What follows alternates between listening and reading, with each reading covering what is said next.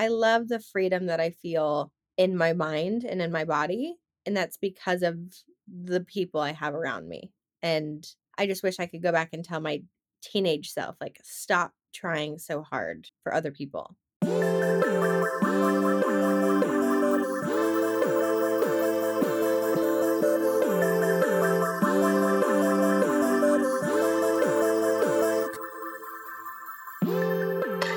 What's going on, everybody? Emily Abadi here. You are listening to episode 266 of Hurdle, a wellness-focused podcast where I connect with everyone from your favorite athletes to top experts and industry CEOs about their highest highs, toughest moments, and everything in between.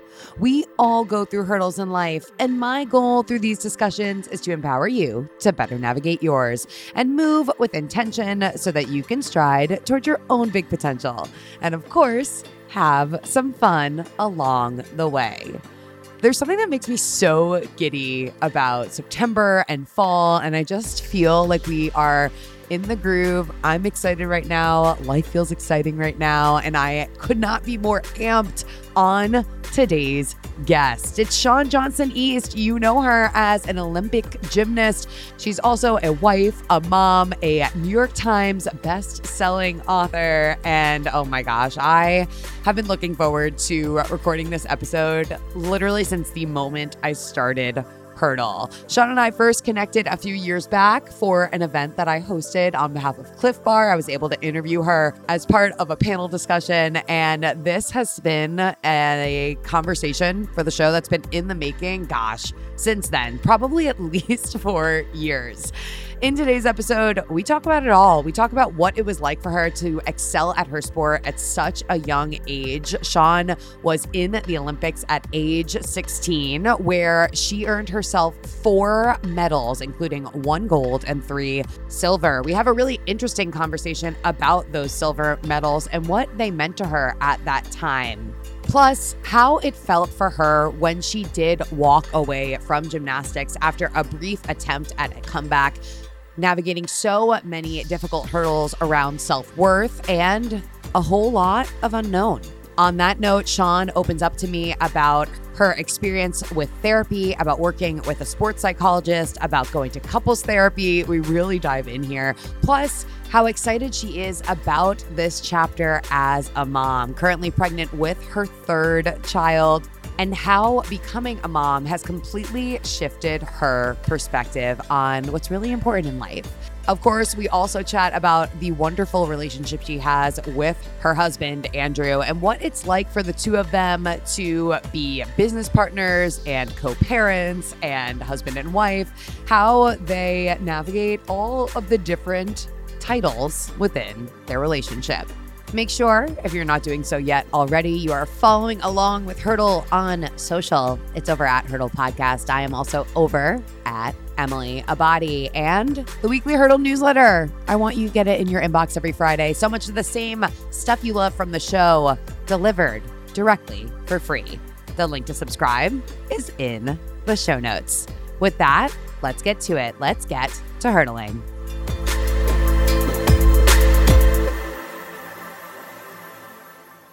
Today, I am sitting down with Shawn Johnson. Many of you know her as an Olympian gymnast, but she's also a wife, a mom, a best-selling author. Does that ever get old, being like, she's a New York Times best-selling author?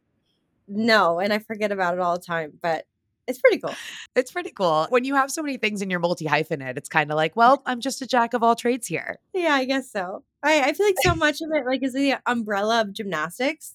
So I've forgotten so much of it now that I'm like mom and wife, that you say it, I'm like, oh yeah, I forgot about that back then. That thing that I did. That was so awesome. I'm a little bummed knowing that your lucky number is 19 and we're recording on the 7th. I know. 7 is great. 7's a great number. A lot of people feel like 7 is their lucky number. Yeah.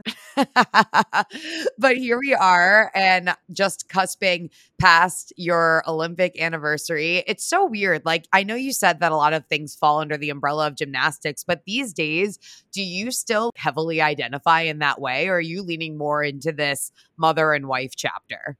Definitely more mother-wife chapter. Even going back into the gymnastics world, like I got to do this big 15-year reunion with my whole Olympic team. I feel it feels like a different lifetime. And I kind of love that. I love that I've been able to like recreate my brand and myself. And I love that I don't have to identify, as just the gymnast anymore, which is really cool. But yeah, it's weird. I'm definitely more mom social media, which is so weird. Wife now.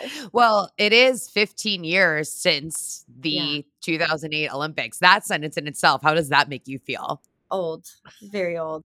I feel like I'm like Oh, imposter syndrome a little bit, but I still feel like I'm 16. And then I'm like, oh shoot, no, I'm 31, which is young, but then also is old. So I just don't know. I don't know anymore. I just don't know. Well, I think it's irrefutable that you certainly are a staple when we think of gymnastics, Olympics. So no matter how old you may feel, it's irrefutable. And it's interesting that you bring up the word or the term imposter syndrome. Let's elaborate on that a little bit. What do you think that stems from? Oh my gosh. Just being the world's most obsessed perfectionist. Even through my gymnastics career, I had this image in my mind. I'd watched all the movies, I'd watched all the documentaries and stuff about Olympians and how they were supposed to achieve Olympic success. And it was like sacrifice every single thing in your life, become miserable, go through all these things. And I just never experienced that. I was such a lucky and fortunate kid. I had a really healthy family. I had an amazing coach who's like my second dad. I loved gymnastics all the way through the Olympics. I was like a kid playing. And I remember like finding myself on the first place podium and I'd be like, something's wrong here. Like, there's been a fluke in the system. This shouldn't be mine. It's still too fun. I'm still just playing. And I think I still live that way. I still love what I do, and things just kind of work themselves out. And I just don't know how. They work out because you're choosing this perspective. It's so interesting hearing you reflect so positively because I've heard you talk about the experience holistically in so many different ways now, knowing that, yes, you were on the first place podium, but you were also on the quote unquote second place or silver medal podium three times over. And that experience was entirely different for you, was it not? Mhm. It was. It was a challenge because getting all the way to the Olympics and having this like perspective of I was still a kid. I was still uh, allowed to love my sport, but I was fighting the world and the culture that said I had to win and I had to do this and I had to perform a certain way and I had to be a certain person and I had to look a certain way and I had to weigh a certain weight. And I was fighting all the not fun stuff. And when I came in second three times over, um, I, from my coach and from my upbringing, was still very happy. But from world culture, I was a failure. And I was balancing this like yin and yang vibe of playing and I'm doing what I love, but also there's so many people in the world telling me that I'm like failing and I shouldn't feel good about myself. And I have like all these things. So it was a lot of like trying to fight outside voices. You were 16. Life as a 16-year-old, life at any stage, like, let's just establish this, is challenging. But being 16 and having that many eyes on you and having that many opinions on who you are, what you're doing, the fact that you are seemingly, at least we're still getting to know each other, like a well adjusted and normal human at this point is truly impressive and an accomplishment within itself. Thank you.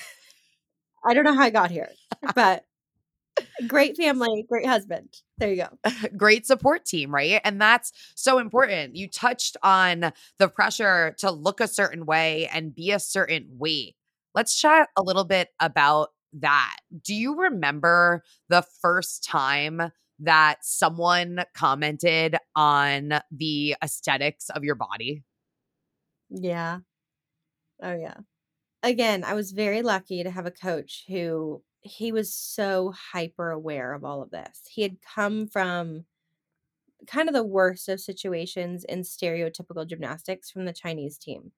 And so his dream in starting a gym and raising successful gymnasts in the United States was to go against all of that, to raise kids that were mentally healthy, that didn't have body issues, that didn't struggle with nutritional issues. Like he's such a phenomenal coach. But the first time that I remember people starting to comment on my body was when I made the national team. So the national team coaches would pull me aside and say, "You can't eat this. You need to lose so much weight. The judges prefer a different physique." And it was just constant, and it was constantly balancing what they say versus what my coach was saying. And being a young kid, I mean, I was 12 at the time. I just remember not knowing how to like internalize it, and I didn't know how to fix it. Even that word "fix it," right? Yeah. Yeah. It's such like a loud presence in that sentence, and being 12 at 12 as women in America, we're already digesting and being shown so many images via the conventional media about what the quote unquote perfect body type looks like. And then being an athlete already, you're at such a different place than even the normal 12-year-old. Mhm. It was a lot back then for me because in the sport of gymnastics back in 2008 during the Olympics, but kind of in my upbringing, I was a different style of gymnast than really our generation had seen. Um, the type of gymnastics that was very common, and was kind of idolized back in my day was Nastia Liukin. It was that very slender, very flexible, artistic, just stunning line gymnast, and that's not me. I am very muscular and strong, um, not flexible, and I do more of the tricks. I'm not like the beautiful artistry girl, and so I kind of felt that pushback from a young age of like, this is different and you're not fitting this mold. And all the way up through the Olympics, I had kind of had to go against all of these people because I was somehow winning or doing well, but then people were saying you still have to change. And I think the only thing that validated myself was as long as I kept winning, I would have confidence to be like, but I don't have to change Mm. because it's working. If I ever fell or if I made mistakes, I'd be like, maybe I do need to change. And so the unhealthy sides would come out. Yeah, you've spoke out many a time about the unhealthy sides that resulted from being around all of this feedback, specifically suffering from an eating disorder back in 2008 that led you up to the 2008 Olympics. Do you remember how it felt operating on, I believe you shared at one point, 700 calories a day, performing at that level? Mhm. Um, Not great, but it's hard because going back to that, the only thing that I really remember is I remember I cramped a lot, um, but I didn't know any different. So it's hard for me to go back and say I felt miserable because I didn't. My body was such a healthy 16-year-old body that it was able to adapt to a 700 calorie diet, which is horrible. Like I don't encourage that for anybody. Um, but it worked and I was fine. I think it wasn't until later on in life that I got to reflect on that and be like, I wonder how I would have felt if I was nutritionally sound. I probably would have done probably not I probably would not have done any different, Hmm. but I probably would have felt better. At that time, did you share what you were doing with anyone? No. No. We lived in a different time and a different system back then, before kind of like the downfall of USA gymnastics and gymnastics in general, Yeah. when all these parameters and protection came out.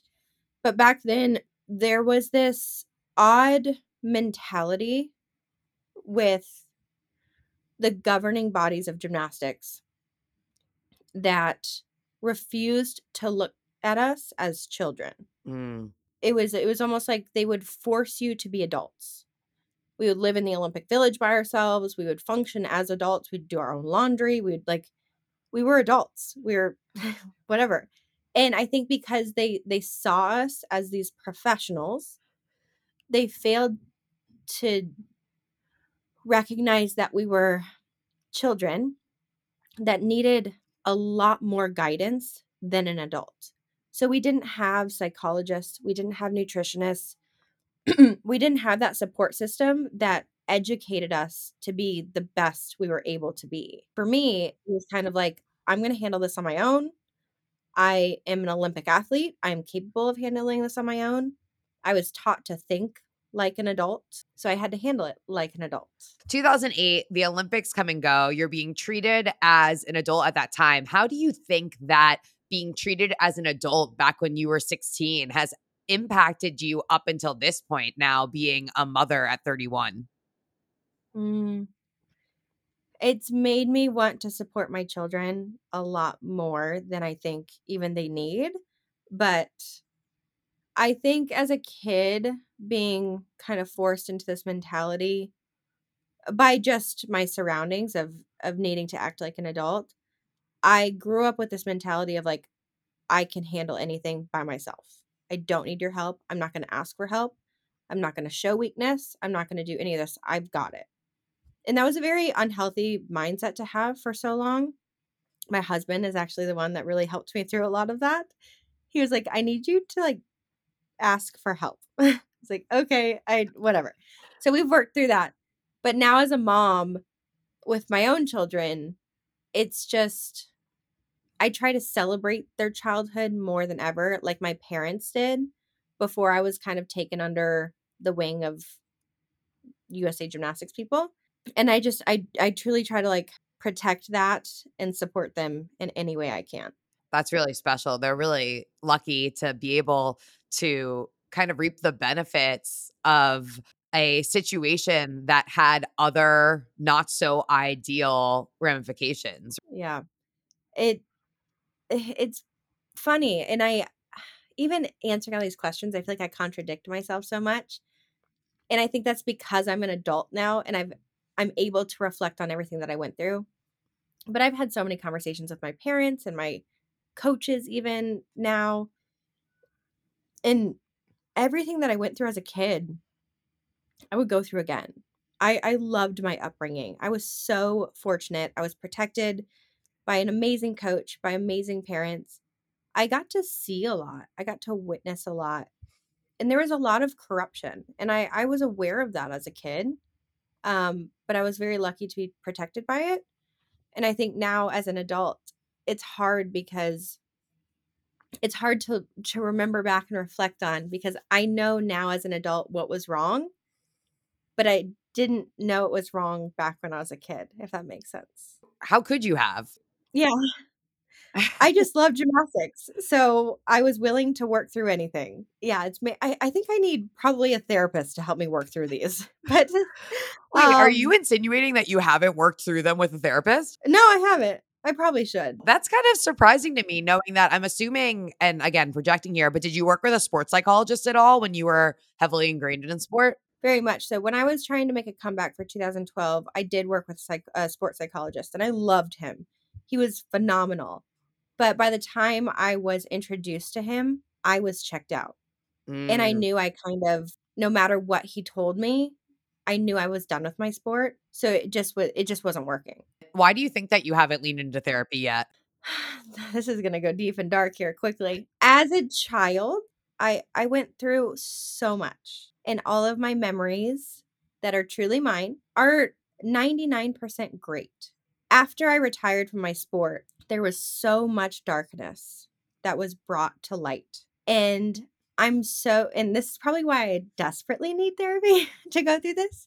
But part of me wants to keep that door shut and keep it as happy as possible to protect all of my memories instead of rewrite them with the understanding of what actually was going on and repaint things in such a dark light that I just don't know if I want to handle as an adult that's already moved on. But I'm sure if a therapist listens to this, they're like, honey, you need to see me now.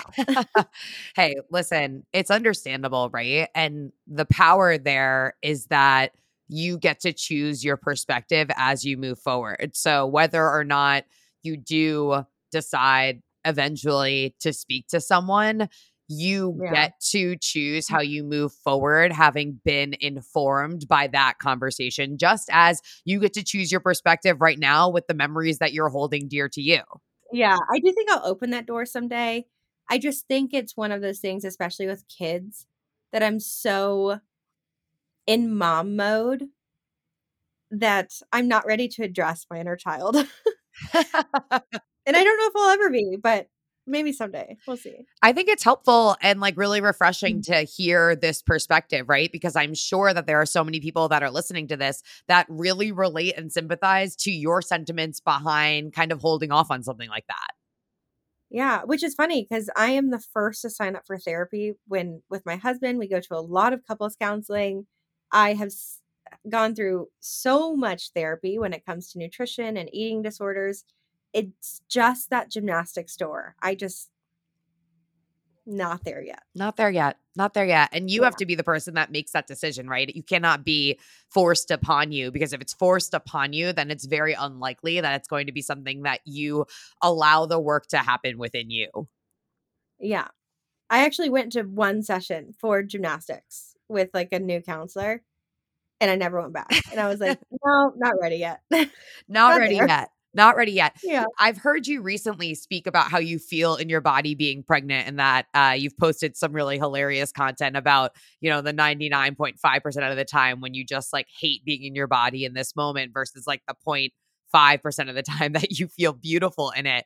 I would love to hear you speak a little bit about the dichotomy between feeling uncomfortable in your body as a young woman and then how you feel in your body right now. Oh my gosh. So back when I was a kid, when I was younger, going through like eating disorders, and I was very uncomfortable with like the body and the body image and insecurities and like discomfort there. That was more of like it was a vanity issue, and a material side issue where I was afraid of judgment of others. I didn't think I looked the way people wanted me to look. So everything that I dealt with in like insecurity and discomfort was just because of other people's judgment. I don't know how to say that. I worked on that for many, many years and was able to like for the most part overcome it. I definitely have times where, you know, Instagram comments get to me or whatever. Yes. But for the most part, I can get past judgment of others. The only like opinion that I care about is my own and my husband's, and I love that. And I don't think my husband would ever think that I'm anything but beautiful to him, which is also an eye roll to a certain extent from a wife's perspective, but it's also so sweet. Now, pregnant and the discomfort that I deal with and kind of the thoughts and not loving this phase is more so like a physical discomfort.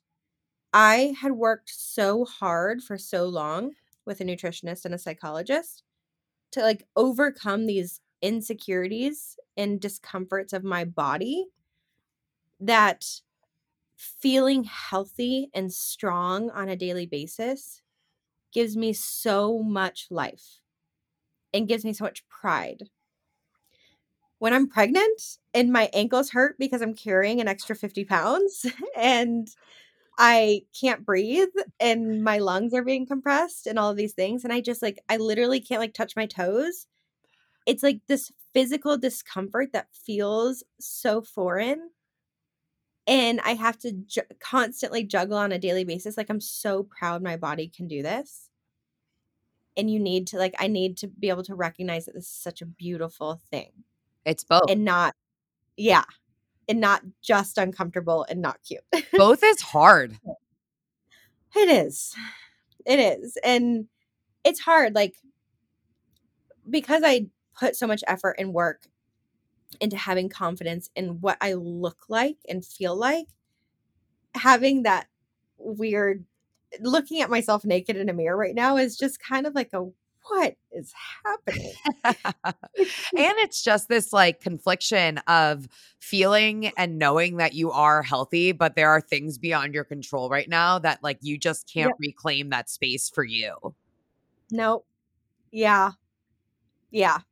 Like I have OB appointments every 4 weeks, and my OB is a godsend to me. She is as fit as anyone I've ever met in my life, and I'm constantly like, "But is the weight okay? Is this fine?" And she's like, "You're doing great." I'm like, "But You're is doing there?" so She's like, "Yeah." great. I love what you said about knowing, like deep in your core that the only opinion that matters of you is the opinion that you have of yourself and that your husband has of you. Can you talk to me about the journey to get to that place a little bit? Because I know for certain there are so many people listening to this right now that want to feel that way genuinely. I know. I mean, for people who wanna feel that way, the only way I was able to feel that way was through the help of a nutritionist and psychologist. I'm preaching to myself therapy, but I'm also admitted in this interview that I'm afraid of it. So, I'm aware of this. But my nutritionist, I worked with and I still talk to her every once in a while when I'm, like, needing help with something. But I worked with her weekly, monthly for about 10 years. Wow. And it was the first probably 5 years where we tackled this specific topic of, like, thoughts, judgments, voices, and she always said it was voices. And I remember every time I would talk to her, see her, or call her, she'd be like, "What are the voices telling you today?" And no matter what people say, it's how you interpret them and what your brain is telling you in that moment. So, I would say, like, they're telling me I'm eating too much, or I'm not eating enough, or I can't eat carbs, or I need to look a certain whatever it was. They'd be telling me something.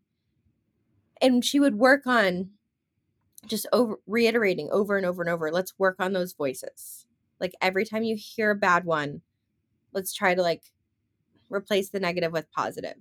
And we just worked on um being very aware of what were like intruders and what was real, like what was fake, what was false and real, truth and like just reality. Yeah.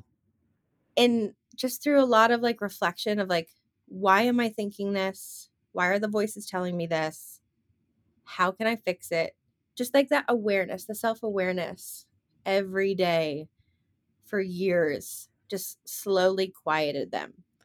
Yeah. And then with my husband, once I was able to like recognize when these voices would start creeping in again, and I was able to articulate that to my husband, he was also able to be a support system for me and help tell me what truth was versus a falsified opinion. And I don't know if any of that made sense. No, it totally makes sense. I mean, you're articulating the difference between Mhm. intrusive thoughts and figuring out what is fact and what is feeling, right? And understanding that Yeah. we are going to have thoughts, but our thoughts are not us.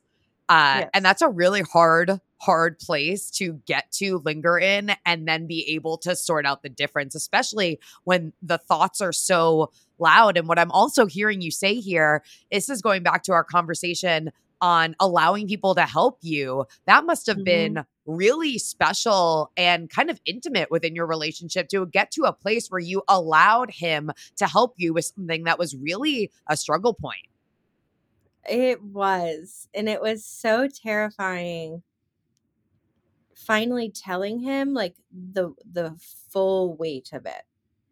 Like, I would tell him little tidbits here and there of, like, insecurities or whatever, but when I finally, like, told him everything of, like, eating disorders and how long I struggled with it and how I couldn't get out of bed sometimes because I was so scared of, like, whatever, um, it was really interesting. He's such an eager to learn person, and it was interesting for me because it took so much effort for him to understand because it was such a foreign topic to him. And he's like, "What do you mean? Why can't you just stop? You know, or why can't you just not listen to these voices or whatever?" And going through that journey with him of truly explaining the kind of how crippling eating disorders and mental health issues can be was so, I don't know, freeing because Now, like at my OB appointment yesterday, I was having a down day, and my husband went with me, and I was like, you know what? I'm probably gonna turn my back on the scale today, just so you know. And he was like, thank you for telling me.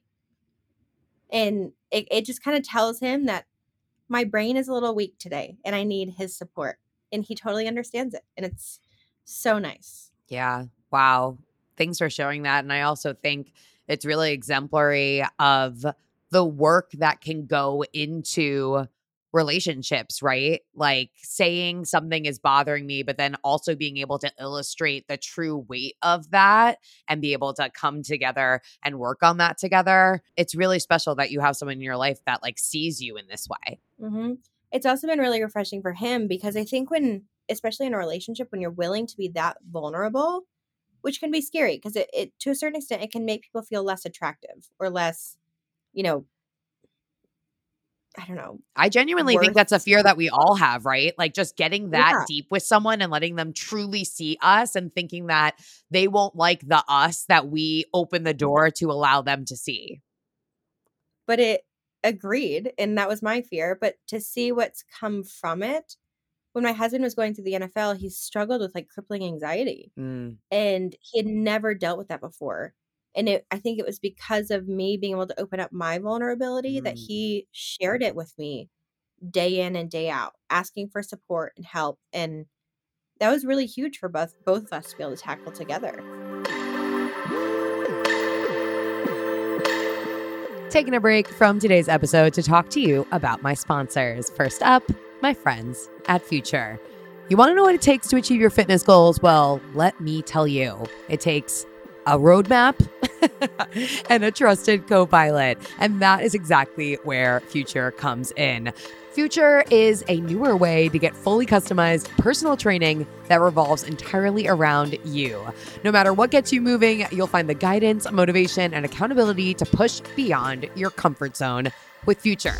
I have been using Future for, like a year now, and I am obsessed. It has all of the benefits of one-on-one personal training without the 1-hour time limit and strict schedule. Whether you need tips for sleeping the night before a race or nutrition advice after setting a deadlift PR, your coach is really there to help create a competitive edge whenever and wherever you need it.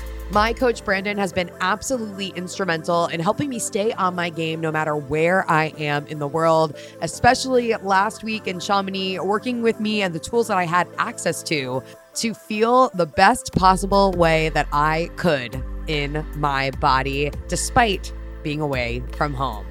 Of course, I've got a special deal for you on Future because this is what we do here at Hurdle. They're giving Hurdle listeners 50% off their first month by heading to tryfuture.co/hurdle. Again, that is tryfuture.co/hurdle to get 50% off your first month of personal training today.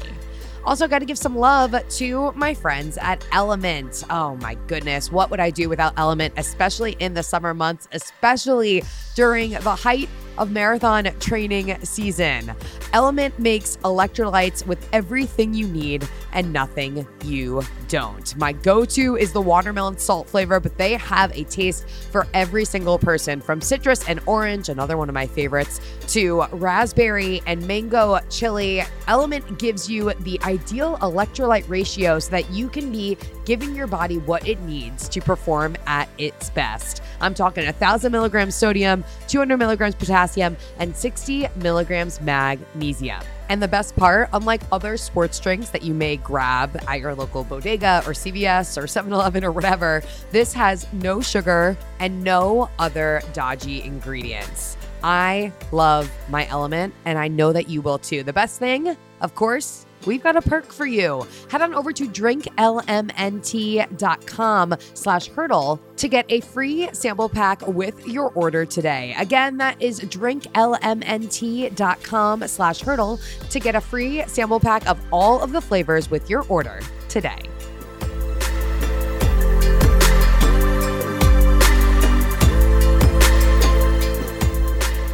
Speaking of your husband, you two do so much together, podcast and work together, clearly also personally raising a family together, being with each other. What would you say is the upside and the downside to having such an integrated personal and professional relationship with your partner? I think the upside and the downside are the same. That's why I was trying to, like, figure out how to say it, is it requires so much accountability, spending every waking second together. And I say that in the sense of, like, the upside of accountability is our line of dialogue and communication is probably more than anybody's used to. But in any given day, I'm addressing my business partner, my husband, and the father of my children, and my friend. And if any one of those has, like, a hard day, which they all probably have a hard day on any given day, we have to be able to communicate through it and be like, "You know what? I had a hard day as your business partner. That does not affect me as your husband." And have, like, working through those lines, the upside is our communication is so strong. The downside is that it requires so much accountability effort of being like, "I didn't I wasn't snippy with you as my wife. I was snippy because we didn't agree in business today." And it's just like, it can take a lot. Yeah, understandable. Totally understandable. Do you feel excited when you have the opportunity to do things solo, or do you feel like a little bit of something is missing? We're both very independent people, so we love taking adventures on our own. We have our own, like, I have my own women's group, he has his own men's group. We have our own solo time each, like, every day. But he's my best friend in life. And even though I like doing things solo, I still wish he was always there. Well, that's adorable. I know. You're like, "Yep, I just caught myself saying that." When you say you have solo time every day, is this something that's scheduled in? I'm just kinda curious. It is. So we each schedule workouts every day. Andrew usually works out early in the morning. And we used to, like, work out together, but we found that it was like we each enjoyed working out by ourselves better. um, just like the grunt work of it, we like being able to, like, mentally decompress. So Andrew works out in the morning. I usually work out like mid-morning, but that's always like you get an hour or 2 hours. I've got the kids, I've got the house, and then we swap. Yeah. Talk to me about how your relationship has, ebbed and flowed with your fitness, wellness, workout routine since dialing it back from being a professional athlete. Oh my gosh. It's gone through every possible peak and valley. So I went from I have done everything from being like complete sloth mode, never does anything but watches Netflix and eats pancakes, to I would schedule unhealthily 4 workout classes a day. I would go for a run on top of it and would have to, like, have every hour doing something physical, to now I am probably not as active as I wish I was, but I think that's just the phase of life I'm in, having 2 toddlers and being pregnant. But I'm definitely, like, living the phase of life where everything's in moderation. I listen to my body. Sleep is the most important for me, and I probably work out 2 or 3 times a week at max. Yeah. So what you're doing is prioritizing how you want to feel, which is like as good as you can within your body and listening to what your Yeah. body needs. Yes. So these days, obviously, being so far along in your pregnancy, we're just talking about a lot more low impact kind of stuff. I still, like, throw around barbells and stuff all the time. Oh, I love to hear that. It's the only thing that makes me feel good pregnant, which is really funny. Going back to kind of that adjustment period from being a professional athlete to shifting now, you before we're talking about creating content. Talk to me about that transition period and how you start to dial in on what your life would look like professionally after you took a step away from the bar, the beam, the mat, and so on. I mean, that was a roller coaster too, and that took me a long time to figure out. I went directly from elite level gymnastics in the Olympics to kind of running the gamut of show like stereotypical stuff. I would do all the interviews, I would do public speaking, I would motivational speaking, wrote a book, did all of these things. Was very like in the limelight heavy for a long time. Dancing with the Got Stars. burnt out. Yeah, Dancing with the Stars, The Apprentice, um, Whose Line Is It Anyway? All these different things, random things, but super fun. Got burnt out of all of it. Didn't work for 2 years at all. Um, Met and dated my husband at the time through those 2 years, and then slowly started to rebuild myself in a different platform, in different way, on my own terms, social media, built a company, started school, just did all of these things, and it was a really hard transition. I felt like I tried to live the limelight of a gymnast for so long, and I just got so tired of it, and I was like, "You know what? I don't think this will last forever, and I don't want it to, Hmm. so I'm gonna take a leap of faith and try to build something else, and if it doesn't work, it's fine." And it seemed to work. So, It's so funny, right? Because I think so often when we think about pivoting or changing the plan that maybe we had already set out for ourselves, that concept of change is scary, but also it's this realization that the worst thing that can happen in most cases is the fact that we might just end up exactly where we started. yep. Well, and for me too, it was like it's going full circle. It was that unlovable feeling. I was afraid that without gymnastics, I wasn't worthy of someone, which is silly, um, but very common for people to feel. And in that 2-year period when I had quit working and I was like really not doing anything with my life, I met my husband and he loved me for me with nothing. And so he's the one that kind of enabled that confidence to start from nothing because worst case scenario was nothing worked and he was still around, which was great. Which was great. I know that you were introduced to your husband through his brother. Yes. So he knew who you were in terms of like Shawn Johnson, the gymnast, before you started dating? He did. He did. However, something that was very endearing about him, and it was definitely like, I think it was definitely a strategy, but it's also like who he is genuinely. He didn't bring up gymnastics ever, like never once. A really interesting part of like who I was at that time when we started dating was every single person I met in life. The only thing they wanted to know about me was gymnastics. How was the Olympics? How'd you, whatever. And he never once asked a question that pertained to my gymnastics career. Never mentioned the Olympics, nothing. And the only time we would ever talk about it is if I ever brought it up. And it just made me feel like it made me feel like a human and not this like piece of property for the world, I guess. And he was the first person curious about me. And it was just amazing. Yeah. I love the way that your energy just lights up when you talk about that time and being seen as Shawn, the person beyond Shawn, the Olympian, Shawn, the 4-time medalist. On that note, getting to know Shawn, the person, what would you say is the most exciting thing for Shawn right now?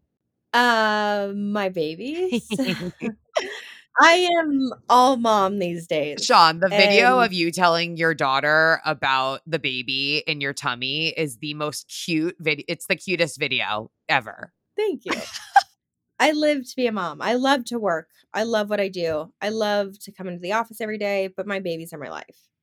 And just like to see them grow up and stuff, that is the most exciting. I'm so excited for this baby. I'm so excited for them to join the family. When you think about motherhood and maybe the lessons that you learned from your own mother, is there anything in particular that you're most excited to instill within your children?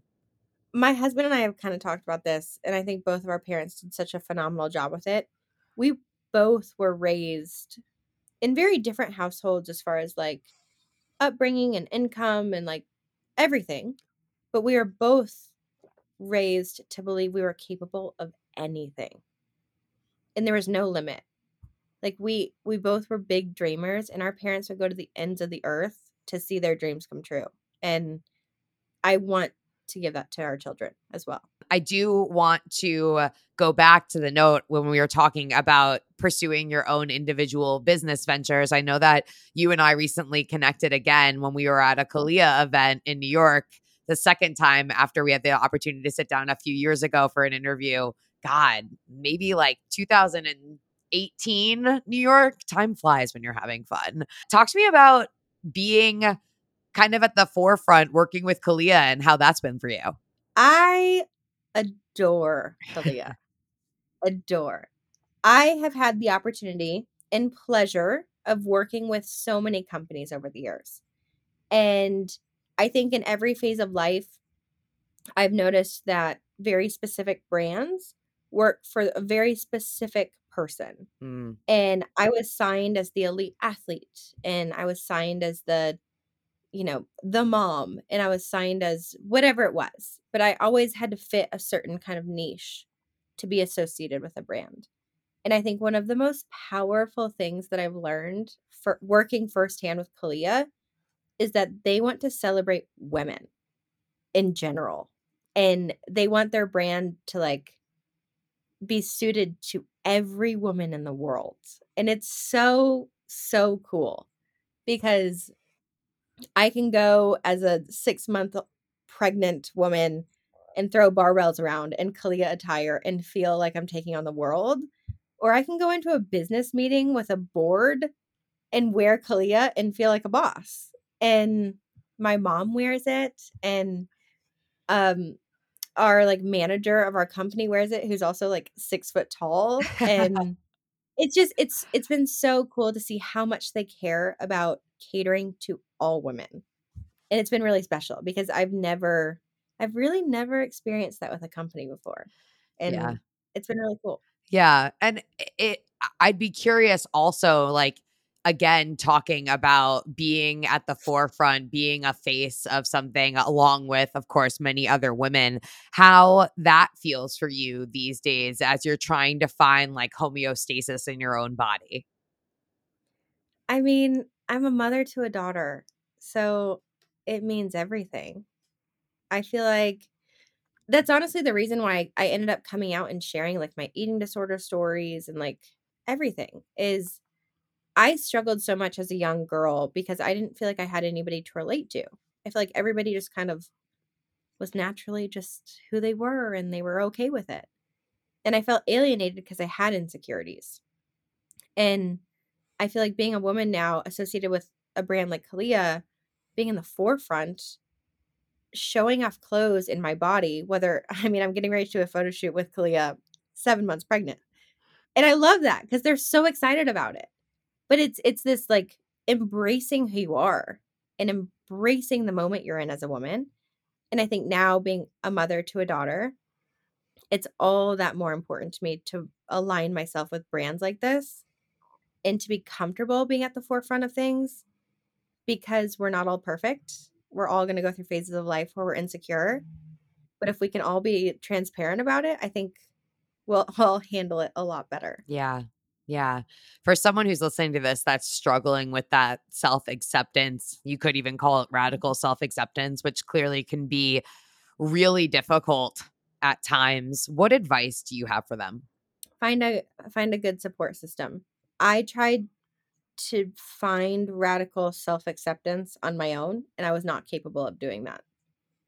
And I would even call myself pretty strong-minded, and I still needed a lot of help. So, I found confidence in like I confided in my parents and my best friend and my husband, my nutritionist, a psychologist, and it was having that accountability circle to kind of keep me on point long enough that it became muscle memory. And that when some negative thought creeped into my mind, it was foreign and not the reverse. Yeah. Yeah. I would just say like confide in someone. You need support always. And what I'm hearing you say also is that it took reps, right? Even when you were reflecting about the fact that you've been working with a nutritionist for something like 10 years earlier, that is not like I met with someone 3 times and I am a Yeah. completely different person. And there's absolutely no shame or shade to the concept of that it will not happen overnight. No, and it won't. And I feel like it's just like that goes against all of culture these days because we live in a world that wants to fix everything immediately. We want the fast fix to every question we have. And if you want a true fix, if you want to heal in any any aspect or area of your life, it will take a lot of time. It will take a lot of time. Shawn, I'm curious, someone comes to your Instagram page right now, they see this wife and this mom and an Olympian. When you look in the mirror, what is it that you see looking back at you these days? Oh, just someone who has stopped trying so hard. And I don't mean that in a bad way, I mean it in a good way. I used to put so much exhausted effort into making sure people had a good thought of me, and I was doing it in all the wrong ways. And I think when you look at like my Instagram, I'm willing to look like a hot mess and goof off with my husband and film it and post it for the world to see, and I love it. I could care less. I love the freedom that I feel in my mind and in my body, and that's because of the people I have around me. And I just wish I could go back and tell my teenage self, like, stop trying so That attitude hard really for other radiates people. from you. And again, it's a hard place to get to. It is truly such a journey to get to a place where it's like, I feel free being me entirely. It's definitely something that I'm struggling with always. I mean, I'll be working on it for the rest of my life. And Amen. like I said, I'm not perfect. I still have the hard days. I still choose willingly to read every Instagram comment and DM. Oh, how do you let those roll off? Some I don't, Uh huh. and the ones that I don't, I take to my husband. What's your strategy for when something really gets to you? It's interesting. So the reason why I read all of them is I'm almost protective of my followers who read comments, if that makes Oh, sense. that's very interesting, So actually. it's almost like this motherly instinct of I don't want other people reading hurtful, hateful speech because people shouldn't be saying it in the first place. I don't read Mm-hmm. it to respond. I read it to like get rid of it. And how do I how do I let it bounce off? If it's pointed towards me, I usually can bounce it off pretty well, where I'm just like, it's fine. People are just having a bad day. Get rid of it. If people attack people that I love, I have a hard time. Yeah. And that's usually when I go to my husband and he's like, it's not a big deal. Delete it. Don't think about it. Don't read it. But we have this like motto at home since we live on social media that whatever you respond to, you get more of. And we, as hard as it is for me, because I would love to clap back at people, just kind of like we're taught in kindergarten, spread more kindness. I absolutely You love know, that. And then he's also like, where do they live and can I beat them up? I understand. yes. I totally get it. Yeah. I totally get it. Such a really beautiful perspective. Wherever you water, the grass grows, right? So like to Yeah. focus on the good, to focus on the kindness, it only empowers and enables you to find more of that in your day to day. Yes. Which isn't always easy, but No, it certainly isn't. I'm so grateful that we were able to make this time today. I know you just mentioned a piece of advice you'd give your younger self, but I end every episode the exact same way, asking you to give a piece of advice to yourself during one of your most difficult hurdle moments, arguably when you were dealing with such a difficult conversation, internal dialogue surrounding the eating disorder back in 2008. Knowing what you know now, what would you tell your younger self during that mm, hurdle moment? I mean, I get two things come to mind. I would say ask for help sooner. It took me getting to a really dark place for me to ever ask for help. And I think if we were all just a little less stubborn and we asked for help sooner, it would prevent a lot of things. And then in the moment of like when I was in that dark place and I finally asked for help and I was trying to get better, I would say give more to the people who are helping you. And I mean that in the sense of, I always, even when I asked for help, I still tried to reserve so much to myself where I was like, oh, I can handle that. I don't need to tell them. Or I don't need to tell them the whole thing. And I think just like when people are truly trying to help you, unload it all onto them. And I don't mean that like in a disrespectful way to them. But if my daughter or a friend ever came to me and said, I need help with this, I would want them to put all of the weight on me, because I'm walking in there with the confidence and the knowledge of knowing like I can handle this and I want to support you, and I know you can't handle it right now. So just like let people carry the weight for you when you need it the most. Yeah. Wow. So powerful. And again, just so grateful that we were able to get to talk to Shawn, the all around person, not just Shawn, the gymnast. Thank you. For those that don't follow along with you just yet, although I'm sure many of them do, how do they keep up with you? Give us the details, Shawn. Shawn Johnson or Shawn Johnson East on all platforms, and the East fam on YouTube. On But YouTube. I'm over at Emily Abadi at Hurdle Podcast. Another hurdle conquered. Catch you guys next time.